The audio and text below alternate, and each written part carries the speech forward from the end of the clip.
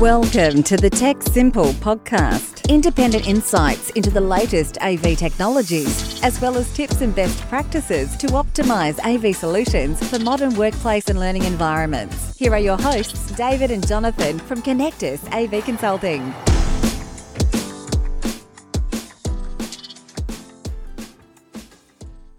Hi, and welcome back to another episode of the Tech Simple podcast. I'm Jonathan, and as always, I am joined by my good friend and colleague, David Alara. Welcome, David. G'day there, Jonathan. How's things? Great to be here again. I'm fantastic. Now, we have a special guest today on a topic that's near and dear to my heart. Who are we speaking to today?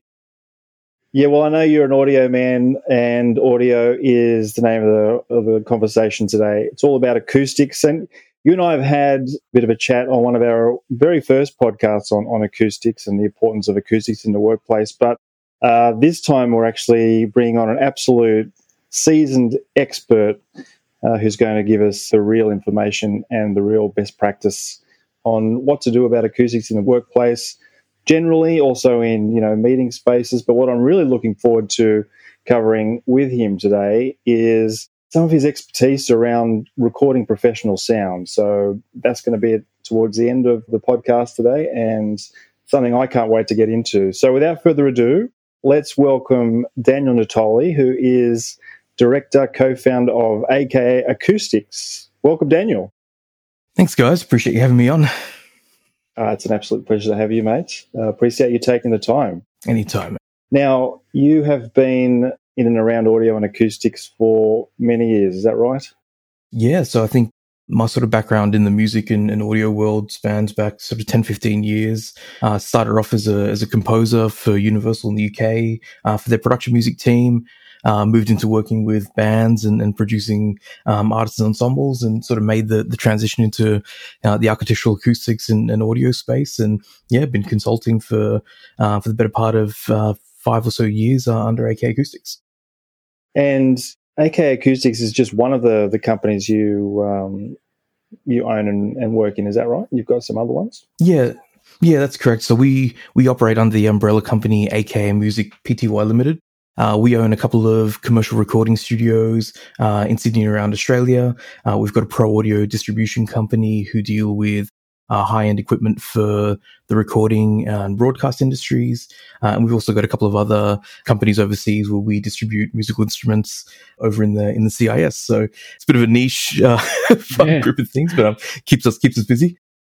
Yeah, I can see that, mate. Every time I try and get a hold of you, you always seem to be working around the clock somewhere. So that's it, mate. 3:00 in the morning emails, there's nothing like it. It's clearly a passion for you, though. Am I right? Very, very much so, mate. Very much so. Well, that's one of the reasons, we've got you here today. It's, I think, a privilege to have you to talk acoustics in the workplace. And, it would be really, I think, great for the listeners just to get some general ideas from you about what do you think should be considered when it comes to workplaces and acoustics, and why? Oh, absolutely. I think typically when we're engaged to work on a workspace, I think the idea of, an office environment or a workspace has changed pretty dramatically over the last sort of 5 to 10 years, considering everyone's working arrangements and the way companies are becoming more flexible with these sort of things. So we're finding, particularly in open plan office environments, that there's quite a lot of work to be done in terms of, reduction of noise to reduce distractions and increase focus. We do quite a lot of work in open reception areas and lobby areas where the goal isn't always to reduce your reverberation times and noise as much as possible. Sometimes we want to take advantage of acoustics to create a sense of size or grandeur in an entrance space. So clients sort of get that sort of big monolithic feeling when they're entering a building.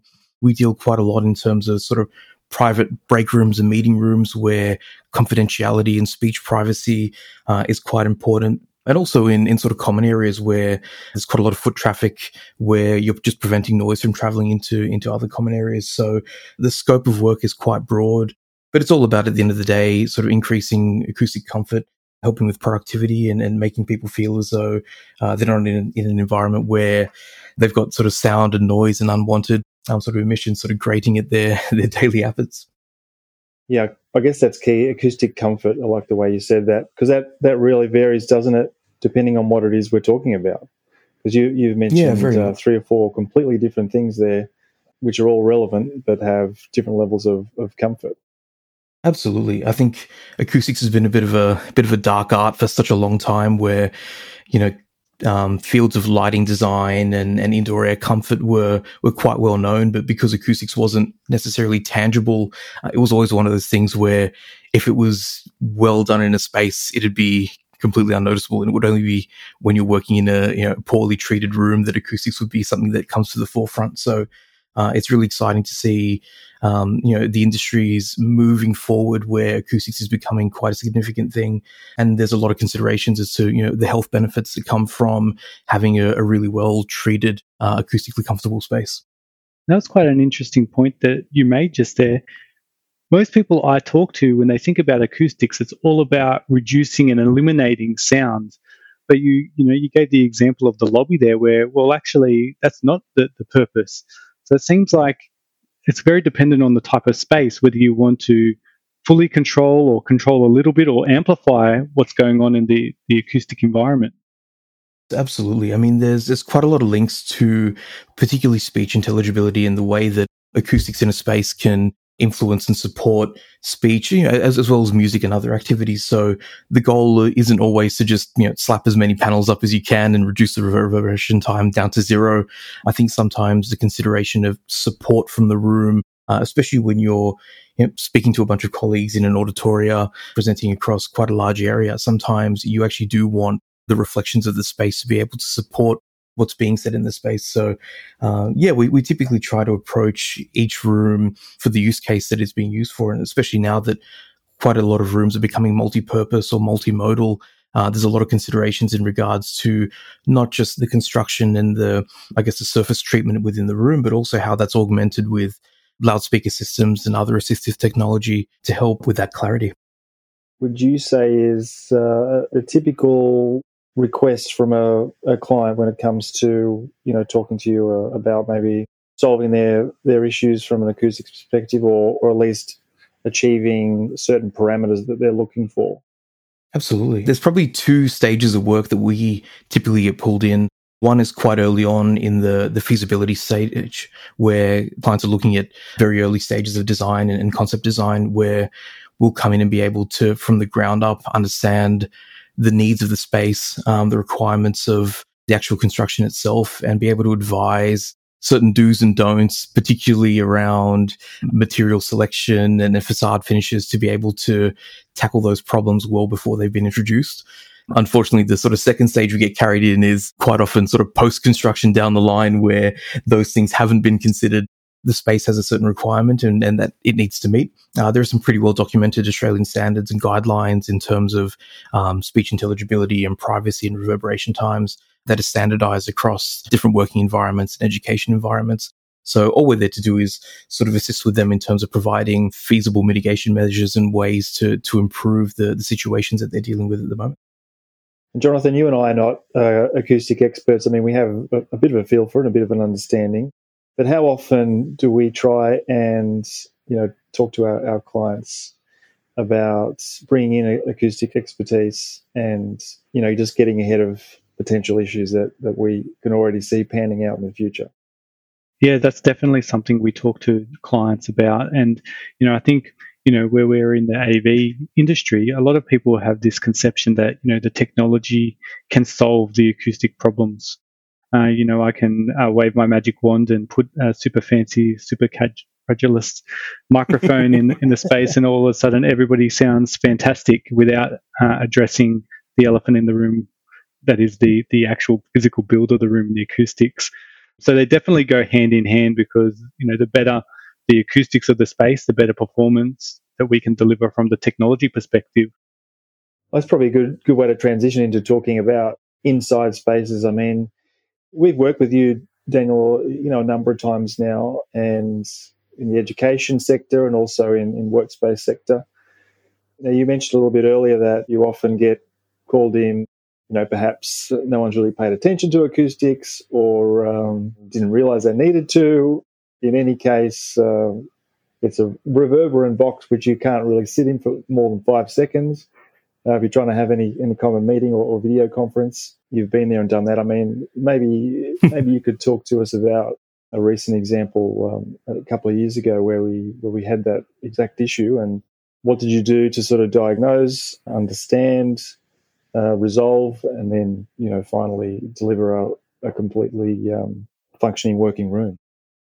No, absolutely. I think typically this particular space was quite a reflective environment. There were, floor to ceiling glass walls, unfurnished gyprock spaces, large polished boardroom tables. So, reflections everywhere. And the intention was to obviously improve speech intelligibility, not just within the room for, long-term comfortable speech, but also to improve the quality of the conferencing system that was installed. So our engagement typically involves sort of early stage site inspections where we'll come in, we'll do a number of acoustic measurements that involve capturing background noise levels, reverberation times, sound transmission between the spaces so that we can get an accurate understanding of exactly what's going on. We also employ a couple of sophisticated computer modeling using CAD and image source modeling and some acoustic algorithms to determine room modes and resonances and have a look at exactly how the room's functioning.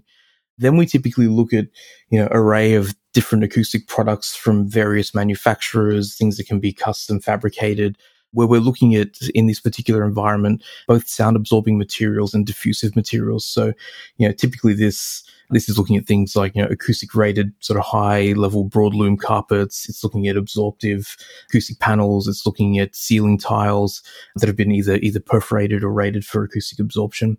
For this particular project, we wanted to ensure that the design also met all of the brand guidelines. So there's quite a big crossover and quite a big trend in terms of aesthetic acoustic, as we like to put it. Gone are the days where you need to have, a big fat acoustic panel slapped on the wall for it to be functional. There are so many options in terms of laser cutting and etching and three-dimensional panels and all sorts that can be used to employ and also to function at different frequencies. So for this particular project, we went through some acoustic modeling and varied a couple of different products. And we presented a couple of mock-ups to the client in which they selected their preferred one, came in and installed a number of acoustic ceiling baffles and some decorative acoustic panels that were tessellated as a pattern that represented the company's branding across one of the walls. And then we went back in, we did another post-occupancy set of measurements to double-check reverberation times to make sure that we hit the targets that we set internally. And the reverberation times had gone down from something like 1.5 to 2 seconds down to 0.2, 0.3 seconds in our mid-frequency, which is perfect for the volume of the room that we were dealing with. So it was a pretty significant change, but exactly what needed to happen to support the conferencing and the work that was being done in that high-end space. Yeah, I think that's an interesting point that you make. It doesn't have to be ugly. And, you can work with the architects to make the acoustic treatment almost invisible or less invisible, but part of the feature of the room. Absolutely. I think there are some really cool products that are out there on the market. There's acoustic rated gypsum now that can be sprayed on and used to fake gyprock walls. There are acoustic panels that can be custom dyed to be exact color matched to other paint products. So yeah, there's absolutely no shortage of ways to hide acoustic panels. You're referencing back to another project that we worked with you and the team on over in an education space where we custom printed some artwork, and the intention was to install that in some gilded frames, so that would be entirely hidden from sight, but still have some pretty aggressive absorption being appeared behind it. Oh, that was so cool. I remember when you explained that to me for the first time, I just couldn't believe it. I didn't even realize that was an option, because that was quite an important room. We're talking about as a secondary school, and it was an important room. It had a lot of sort of historical what's the word? We were dealing with sort of a heritage listed space. So so there were restrictions in terms of what could and couldn't be done in terms of permanent fixtures. It's quite common for us to sort of get pulled in where we do have these sort of architectural restrictions.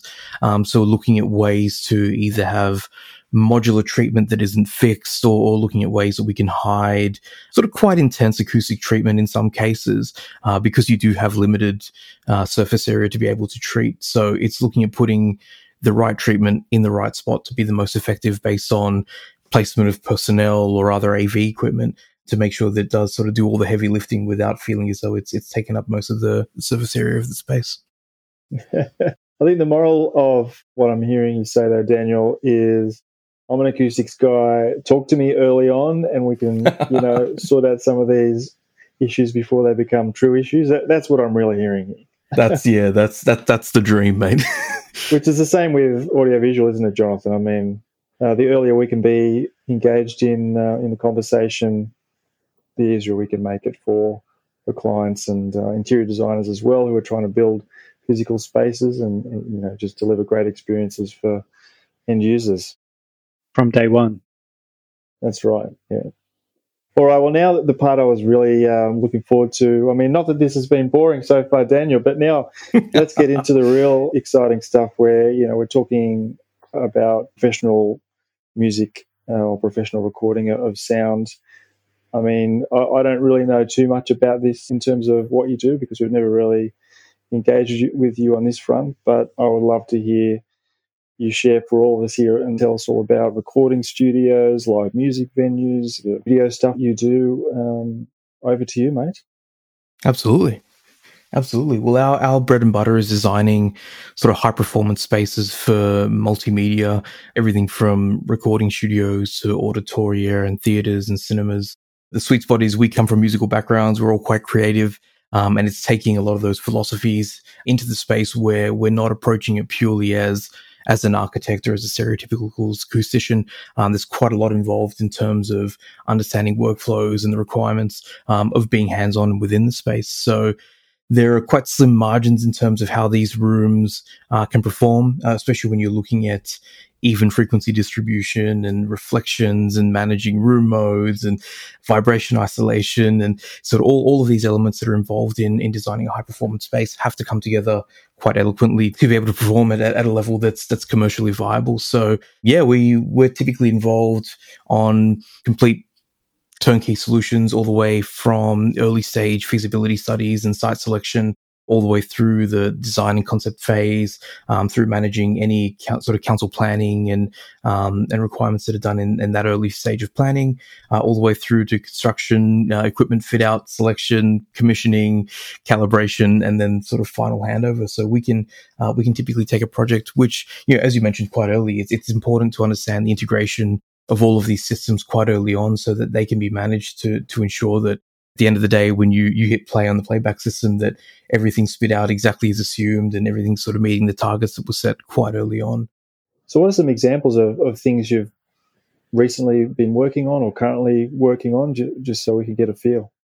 No, absolutely. We've just recently finished a couple of Dolby Atmos certified post-production spaces over at Disney Studios in Moore Park. Wow. These are quite high sensitivity spaces where we're looking at multi-channel audio distribution with projection that needs to be capable of sort of high-end color grading as well. So there are quite a lot of restrictions in terms of materials and colors that we can use, so we're not influencing light reflection. It's making sure that we're working within bounds of those existing buildings. So, when we've got something like 36 loudspeakers, 4 massive subs, all going on at once, and then they can't be audible in the next building. There's quite a lot that we need to consider in regards to building isolation. So, floating floors and vibration isolation systems. It's quite aggressive sort of wall construction systems, plus all of the internal room acoustics, which involves tuning the room. So we've got reverberation times that are within sort of from 0.2 to 0.25 seconds across the range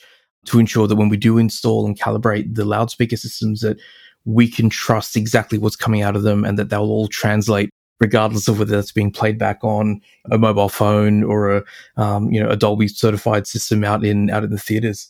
So it's giving the clients the sort of trust to be able to do their work and deliver their deliverables at a standard that's commercially acceptable. Oh, that sounds insane. Highly specialized. Yeah, I think it's, again, we sort of come from the world where having owned and built our own recording studios and having that hands-on experience from the ground up, understanding exactly what the requirements are from an operator perspective, and then coming into these spaces and working directly with business owners and producers and directors when they're setting up facilities for their own productions. It's being able to give advice all the way through from not just the building construction, but also the system design components. It's being able to engage with our partners and our suppliers in terms of providing a complete system design. And this is sort of quite common across a lot of industries where, we do quite a lot of work in the live sound world, where it's a very similar aesthetic where we'll be dealing with the venue acoustics and then internal audio systems for presentation. And at the end of the day, it is the marriage between the physical room construction and the system itself that needs to work. You can't have one without the other. And in the same way that we spoke about the office environments above, is there's no point having the world's best conferencing system if the room's fighting against it. And the same is definitely applicable in these sort of spaces. Wow. I mean, Jonathan, I think you and Daniel should probably get together because you're building a house, mates, and you'll probably want to have some home theatre system, mate. There we go. I want the great sound inside, but also not annoy the neighbours.